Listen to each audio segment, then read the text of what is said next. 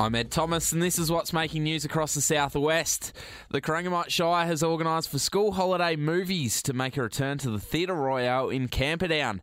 Mayor Ruth Gaustrain says that free screenings of 2 animated movies will take place to keep the kids occupied these school holidays. Well, there's a number of activities to keep the kids occupied over school holidays. There's a number of programs offered through Corangamite. So we've got a couple of movies. Clifford the Big Red Dog, who's on the 21st of September at 1:30, and the Super Mario Brothers movie on the 25th of September at 10:30, and both of those movies are at the Camperdown Theatre Royal. The Victorian Fishing Authorities are upgrading Lake Bullomerri. CEO Travis Dowling says the ramp needed a few adjustments following some slippage when boats launched. We've gone back in and there are a few things that we just wanted to nuance with Lake Bullomerri. There's been some slippery surface there as people have been launching. We've been down there for the last 2 weeks with a scrabble underwater. So think about a really harsh, like steel wool as you do your dishes, and really scrabbling up the surface of the ramp to make sure that there's no slippage when cars are launching at Lake Bullomerri.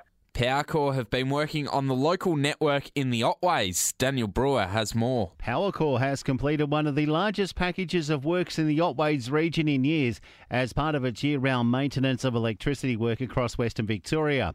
The works this week will hopefully strengthen the local network ahead of summer and support the reliability of poles and wires in one of the most remote areas of the state. More than 30 crew members from the Colac, Ballarat and Warrnambool depots formed to complete the works.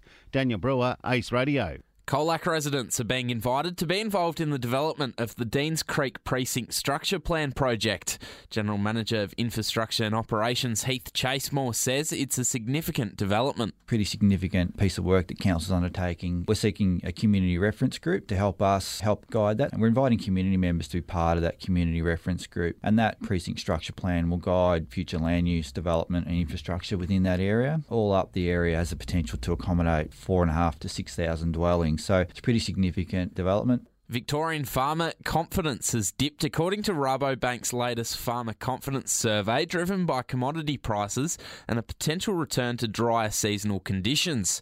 Dacre Pern from Rabobank says despite this, dairy farmers are the most likely to invest back into their business. In the dairy industry, so a lot of investment on farm, a little bit of expansion, but certainly on farm, seeing a lot of investment, and particularly around efficiencies, be it labour or energy efficiencies is one thing we've seen more of, but also investing in infrastructure for the future of their business.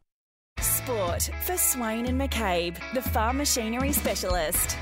Alvey are the CDFNL premiers after they defeated the Colac Imperials by 29 points. The Swans found themselves down by 3 goals at quarter time, but coach Joe Dare says they did well to shift the momentum. At quarter time, you've got to keep it together and think you've done 4 or 5 years for it to slip away, but how good were Imps in the first quarter? They really had a go. Full credit to them. Had a real crack and put everything on the line, and then it just made it even more special because our blokes had to work hard and come back from 3 goals down with a heap of momentum against us, so couldn't be proud of our group, and they thoroughly deserve it. It was a thrilling contest in the CDFNL Netball Grand Final as Iroara Biak defeated Alvey with a shot on the siren to win by a goal. The Bombers found themselves down by 8 goals during the second quarter, and coach David Boyce says he was proud of the girls for keeping in the game. What a roller coaster. So many emotions, so many wow, we're 9, 7, 8 down, whatever it is. Then to see us start to pick it back, see us start to get a bit of ascendancy, the whole momentum swung, the crowd was going ballistic, and it was just insanity. Cobden's Flynn Penry has been picked to play in the AFL Futures curtain raiser before the AFL Grand Final. Penry joins Koroit's Finn O'Sullivan as part of a 46-player squad of Australia's best under-17 talent. The ruckman plays his Coates talent League football for the Greater Western Rebels, but managed to play a handful of games for the Bombers this year. It comes following Cobden's exit from the Hampton League Premiership race at last weekend's quarter-final at the hands of Terang Mortlake. That's the latest in local news and sport.